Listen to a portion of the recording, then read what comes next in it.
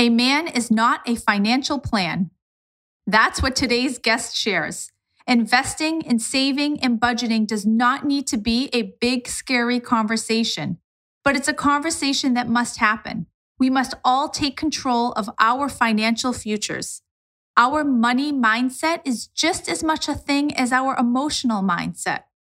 Let's change our money story through education, and planning, and action.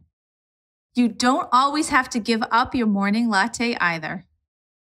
The Happy Even After Podcast. The Happy Even After Podcast. Divorce sucks, but it doesn't need to define you, and it doesn't need to be the end of your story. The Happy Even After Podcast. Meet your host, Renee Bauer, an award-winning divorce attorney, peacemaker, author, and founder of The D Course, an online divorce educational program.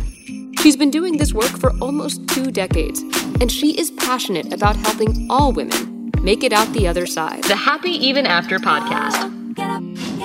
Let's jump in.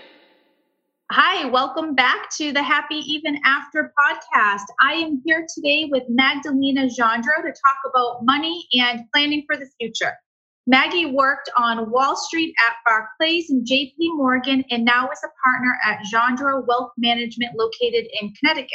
She is frequently featured as an expert in outlets like Forbes, US News, NPR, and Bloomberg, and she regularly is seen on NBC Connecticut News. She considers herself a student loan maven and has dedicated a lot of her work helping women going through divorce to get a handle on their finances so they can live an independent and empowered life. Welcome, Maggie. Thank you, Renee, for having me. I'm so excited to be here. I'm so excited to have you here. So you and I met outside of the podcast world in a professional setting, and I was always really struck by how passionate you were and inspiring you were about educating women about finances. And that's something that tends to be, sometimes women aren't really mindful about their money, or they're not the ones in control of it. And here you are, a money person, and you're female, and it's your mission to help women really take control of that. So where did that all come from? It definitely is my life passion to help women in finance. And it came from 2 places. The first is my own family. And I think that's pretty true of most people. Our money story comes from our family. My parents are both immigrants from Poland, and so they themselves had to learn to navigate the United States financial system because obviously other countries have different systems. And so I watched them navigate that as I grew up, and even at times was involved in helping them understand or translate more complex ideas, financial ideas, since English is their second language. And so I was involved in money conversations from an early age. And I think that made me more comfortable being able to speak about money. And then in my more adult life, I went to an all-girls high school here in Connecticut. And thankfully, they promoted financial literacy for women. And now I'm lucky enough to be able to go and give back to that same institution and host my own financial literacy seminar. But one of the seminars stuck out to me because they handed us bumper stickers that stated, "A man is not a financial plan." And I just love that. That gave me permission to think about money, to want to make my own money. And, my mom is one of 7 siblings, and 6 of them are women and only 1 brother. And my mom and all of my aunts always reminded me to create my own nest egg, to have my own set of skills, because you don't know what life will throw at you. And maybe you'll find yourself in an unhappy or unhealthy marriage. And you won't need to stay in that because you have your own set of skills and financial well-being to be able to leave a bad situation. Whether it's a marriage or a job, doesn't matter. If you have that nest egg, you can make decisions for yourself. And how amazing that you were actually taught that in school. And I mean, that should be part of every curriculum, not just for girls, for boys too, just really every student, that practical rather than like geometry or something. But I mean, how many times do you see that circulating social media? I never learned how to do my taxes in school, but I learned trigonometry, right? And that's true. Why don't we have basic financial literacy courses? So that is definitely something that I have been passionate about and try to give back to our community. And so, what does someone do who is maybe in their midlife, maybe in their late 30s, early 40s? They've never handled the money in their relationship, and now they find themselves in kind of uncharted territory and they have to do that. Where do they even begin? So, first and foremost, you have to take stock of all of your finances. So, what is actually available to you? If you're single, maybe there's nothing. Maybe you've never had a 401k or you don't have a nest egg. That's a different situation than somebody who's going through a divorce and maybe you're splitting up assets. So, first and foremost, I have a checklist that I provide of all of the assets you want to account for, all of the different accounts, the different retirement accounts, investments, savings, and then more tangible assets like a house, for example. Once you have that, that's probably a good time to loop in a professional. And someone like me is going to help you organize that and also determine your financial goals.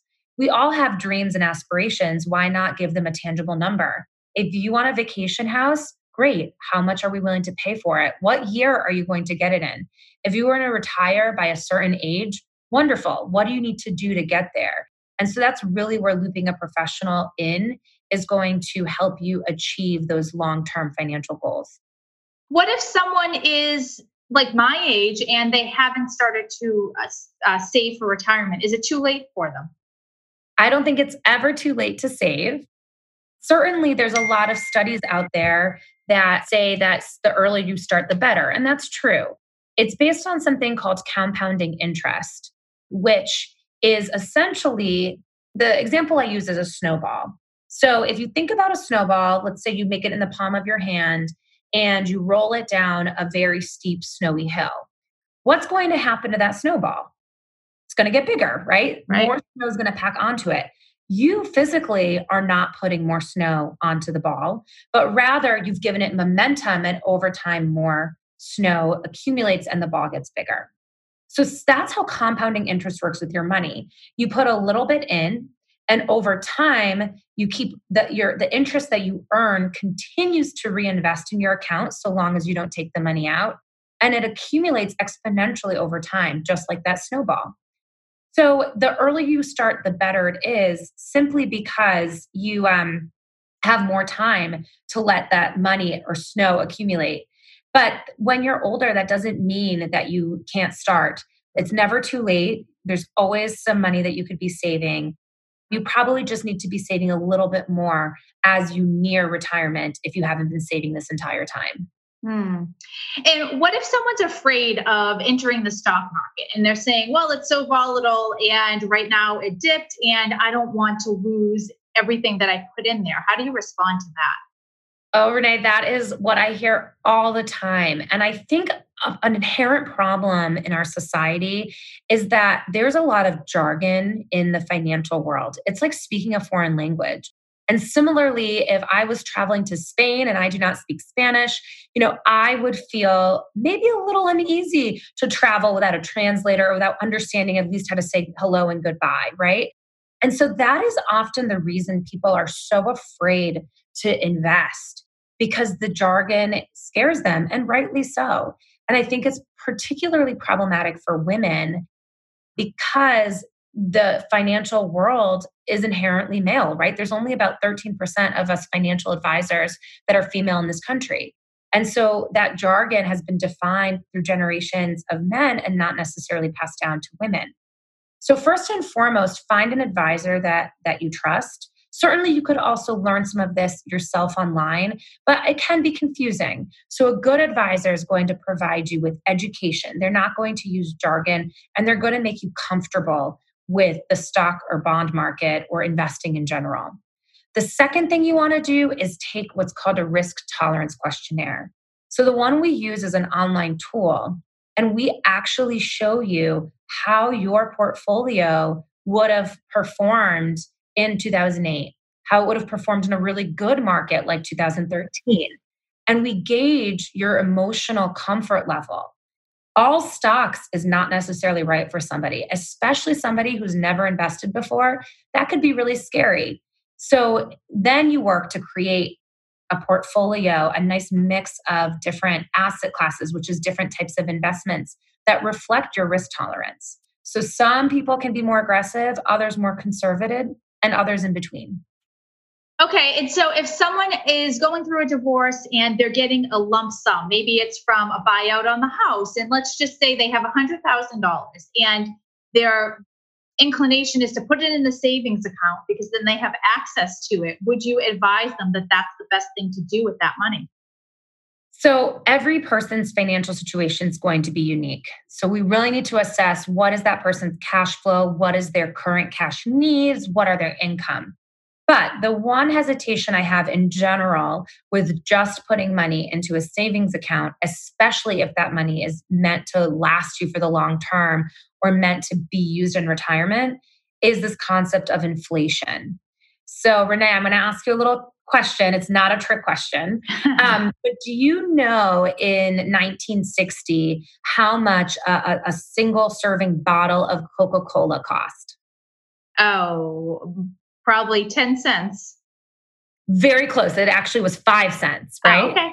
And so not a trick question, I promise. So it was 5 cents. And today, a single serving can of Coke from a vending machine is about $1.50 or $2. So you can see in the course of 50 years how goods and services get more expensive over time. That's part one of inflation. Part two of inflation is that the power your money has to purchase those goods and services decreases over time. So today, a nickel is essentially worthless. I looked it up and you can't even buy a stick of gum with a nickel. So it's not out of the question to believe that $2, which today buys you a can of Coke, might be worthless on its own in 50 years.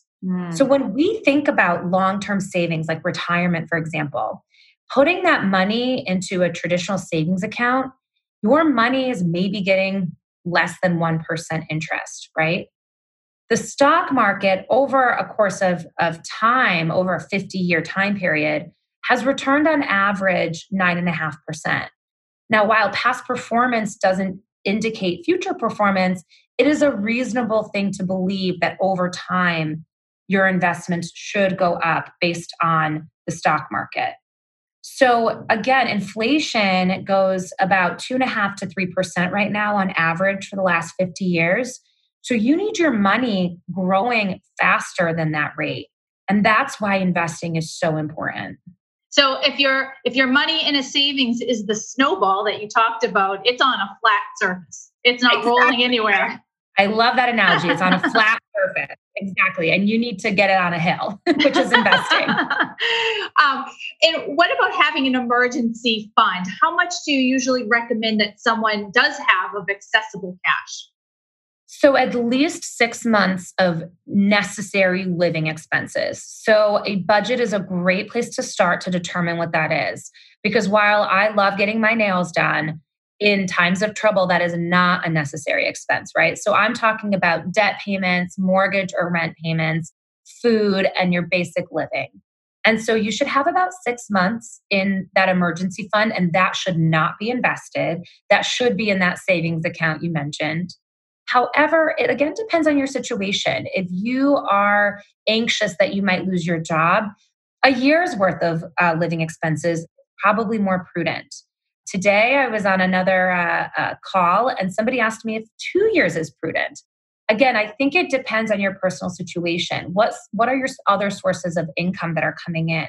Are you concerned about not being able to make payments or concerned about your job? Those are all considerations. So you at least want 6 months, but maybe even a little bit more. We'll be back just after this message. If you are feeling confused and overwhelmed by the divorce process, the D-Course can help.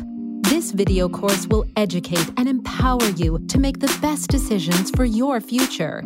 Taught by an experienced divorce attorney, you will learn everything you need to move forward into your next chapter.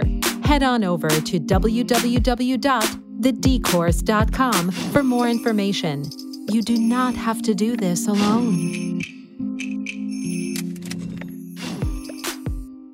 How do you even create a budget? Because most people don't have one. And, once you sit down and start looking at your credit card statements or bank statements and actually seeing what you're spending money on, you're kind of like, you don't want to look at it. So where do you go to create a reasonable budget that allows you to still live and maybe have an iced coffee now and then? That's right. I know the whole latte, don't have a latte and you'll be a millionaire. That's not necessarily true. But what I remind people is that we all have limited resources, right? And so sometimes it's a budget issue, but also sometimes it's a cash flow issue. So if you find that you've truly cut everything and you're still not able to save, it's time to reassess your cash flow. Maybe you get a side hustle. Maybe you get another job. Maybe you go and ask for that raise. Sometimes it's not a budget issue. And I just want to make that clear because it's not always that, you're a failure at your budget. But for most of us, I would say it is a budgeting issue. We live beyond our means to keep up with the Joneses, right? And I always, it's always surprising. Sometimes the person that has the most plain clothes and drives the most run-of-the-mill car is actually the millionaire. I think they said that Mike Zuckerberg of Facebook drove a really basic car even as he became, a millionaire. Same thing with Jeff Bezos, very basic cars. And they were living within their means. I always say that you could have $1 million, but if you spend $1.1 million, you're not a millionaire, you're broke, right? So the most basic way to create a budget is first start with a budget worksheet. Obviously, you can email me and I'll send you ours, but also there's plenty of templates online. There's free templates you could download in Excel and complete that with where you think your spending is. But then you have to take it the next level, which is you need to look at your past spending habits. So if you use a debit or credit card statement, download all of those statements, put them into an Excel, and categorize or do it by hand and paper and categorize each spending category. Because then you'll see exactly where your money's going. I think mindfulness is something that everyone keeps talking about, right? Being mindful about your emotions, mindful about your eating. But we need to be mindful about our spending because I guarantee you when you do that exercise, you're going to notice that you don't even realize how much you are spending on that iced coffee, for example, right? Or out, right? And that's okay if you want your money to be going there, but at least you're making an active choice to put your money there. That's what we want to be doing. So if getting a nice coffee every day is what makes you happy, keep doing it. But I'm sure there's something in your budget that isn't giving you that satisfaction that you're spending money on without even realizing it. Oh, interesting. And, this is the perfect time to bring up the house in a divorce because it's such an emotional attachment to the house. And, one of the conversations I always have with clients is maybe you don't want the house and let's look at it from a practical standpoint and not an emotional one. And so what can you talk about it as to whether it's smart to keep the house, not keep the house? How does someone assess that? Renee, you know as much as I do, that is one of the hardest conversations to have with a client going through a divorce. The house typically represents a lot of emotions. So this is really where I also like to bring in a therapist because they can work through why it's actually that you want to keep the house. Someone once said to me, well, it represents security. I love that I have communal space. I know my neighbors, it's a gated community. Okay, well, are there other places that you can get for less money? Maybe a condo in a gated community. For others, it represents, well, my kids grew up here. Well, one, we have to remember that kids leave the nest at some point regardless, right? And two, kids are quite resilient and maybe this could be having an open conversation with kids, whether they really want that house. Maybe they're excited to move somewhere else, right? We can't put our emotions on them. So first and foremost, we need to understand does the house represent and can you get that elsewhere? Because a house is a lot of money. And typically when a couple is divorcing, often there's either one spouse that has made a significant amount of money that could keep up all of the household. you no longer have all of that support of that spouse, or it's a 2-income household. So together they were able to afford something far beyond their individual budgets, right? So you might not be living within your means. I mean, that's first and foremost the problem. The second is it's not just the monthly mortgage payment. We all know that houses always come with additional problems, right? The water boiler goes, the roof needs to be fixed. You need also an emergency house fund to be able to not take out debt to make those repairs. And then lastly, a lot of people think of a house as an investment, and we really need to think about it if it's the right investment for you, right? Are your other assets diversified, or is the house the only investment you have? Because a con of your house being your only investment is that it's illiquid. So liquidity is how easy we're able to sell our asset and then take the cash for it. And a house is illiquid because it typically takes several months and maybe even a year to be able to sell that asset and get the cash for it. Obviously, it depends on what you're invested in the stock market, but many stocks, mutual funds, ETFs are very liquid. You could sell it and get the cash within 1 or 3 days. There's also taxes to consider. So, I mean, I'm just skimming the surface. There's a lot of things you should consider. Well, what about someone who has a house and there's some equity in the house and maybe they have an equity line? And what about using the equity for things such as a child's wedding or college tuition? Is that something that's advisable or not? You know, I've seen it done as well. And right now we're in a low interest environment. And so typically if you've refinanced your mortgage, you probably have a really low single digit interest rate, 3 or 4%. And often that is more favorable than some of the other loans out there, including student loans, right? Student loans are typically, I've seen anywhere from 6% all the way to double digits. So it's not necessarily a bad thing to use that home equity line to pay for certain things. But we also need to just take a step back and make sure that once you've paid for that, how is that going to increase your monthly payment? And is that something that's reasonable for you to pay? Is it within your budget? And is it something you'll be able to pay off in the relatively shorter term, right? A lot of people give up saving for their retirement in order to pay for that wedding or in order to pay for college. And I really caution you against that because you can borrow for basically anything in life, including college, including a wedding, but you can't borrow for retirement. There's no retirement loan out there for you. And we can all say that we want to work, we love our jobs, we want to work forever, but your body might physically not allow you to do that, right?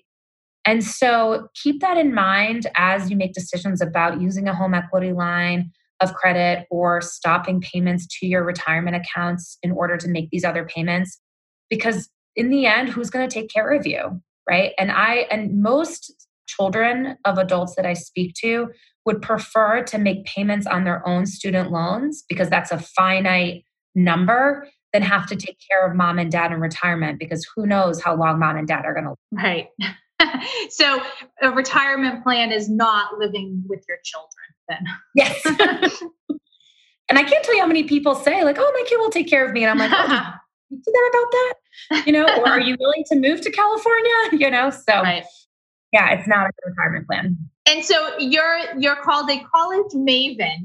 What's your recommendation for saving for kids? Should we be doing that now? And what if our budget is already stretched? Is it worth putting money somewhere? And in what kind of vehicle do we do that? Yeah, so the most common vehicle and probably the most flexible one is what's called the 529 plan. It's a college savings plan. Every state has one, and it's a common misconception that you have to use your individual states, right? So in Connecticut, you have the CHET plan, but you don't have to use the CHET plan. You can go to any other state. Also, that college savings plan can be used at any college that's qualified, right? And there's a very extensive list. So again, it's not like you're using the CHET plan and your child has to go to school in Connecticut. So really flexible, which is one. Two, there's some tax benefit to using your in-state plan. Every state has a different benefit. Here in Connecticut, if you're filing your taxes jointly, you can get up to a $5,000 state tax deduction. And if you file, that's single. And if you file jointly, you can get up to $10,000. So there's a tax benefit. The money grows tax-free. And so long as it's used on qualified education expenses, it's withdrawn tax-free. And those expenses include tuition, books, room and board, and so on and so forth. Furthermore, now the law has been extended and the 529 plans can also be used up to $10,000 a year on K through 12 private school education. And lastly, you as the parent or grandparent retain ownership of the account. So if your child or grandchild or niece or nephew decides not to go to higher education, because it's not just college, it can be technical school, culinary school, so on and so forth, you can actually change the beneficiary of that account and provide it to another family member. So it's a wonderful tool. But to answer your second question, what if your budget doesn't allow it? Few things. One, if you open it when your child is just born or your grandchild's just born, you'd be surprised that a little can go a long way because of compounding interest that we talked about earlier. So they have 18 years before they start using that money, right? And a little can go a long way. The second thing is there's always a fear that it's going to impact financial aid. But actually, if a parent opens this sort of account for their kid, it is the least impact on financial aid. So the good news is even if you can't pay for the entire college through the savings, you've done your best based on your budget, at least it will be helpful to your child in certain ways.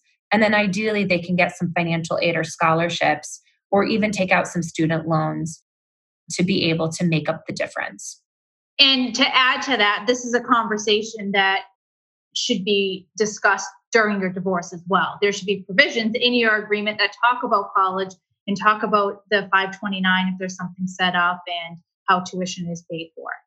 Absolutely. Absolutely. Because if not, unfortunately, I've seen it get ugly where someone was expecting the higher income earner to pay for college and that was never decided on. And unfortunately, it becomes more expensive because you typically have to go back to court and amend your divorce decree.